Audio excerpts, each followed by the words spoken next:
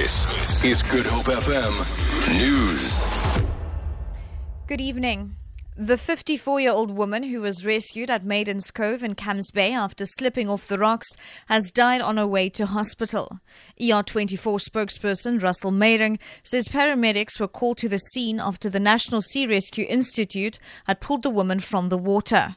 Meiring says when paramedics arrived on the scene, lifeguards had begun performing CPR on the woman. He says the paramedics then took over the treatment. Shortly after treatment, the patient was transported to New Somerset Hospital for urgent care. Unfortunately, while en route to hospital, the patient passed time ceased. The patient was later declared dead and hospital. Local authorities were on the scene for further investigation. The mother of the 25-year-old man who was killed in a shack fire at Imizamu Yetu in Hout Bay says it is a bleak festive season for her family.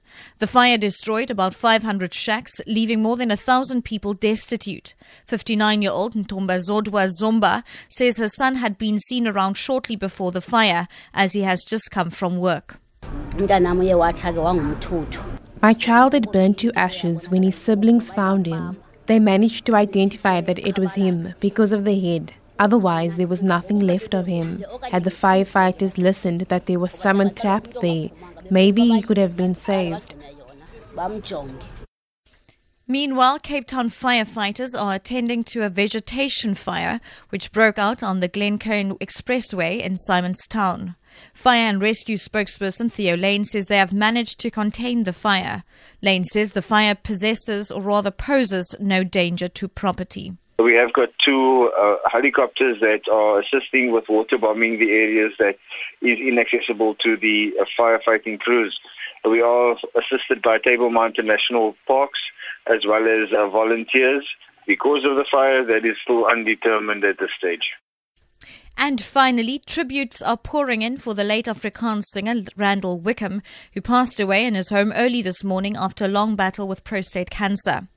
The Dance met die rooi rok en die snoektyd in die Kaap singer was 66 years old and leaves behind 3 children.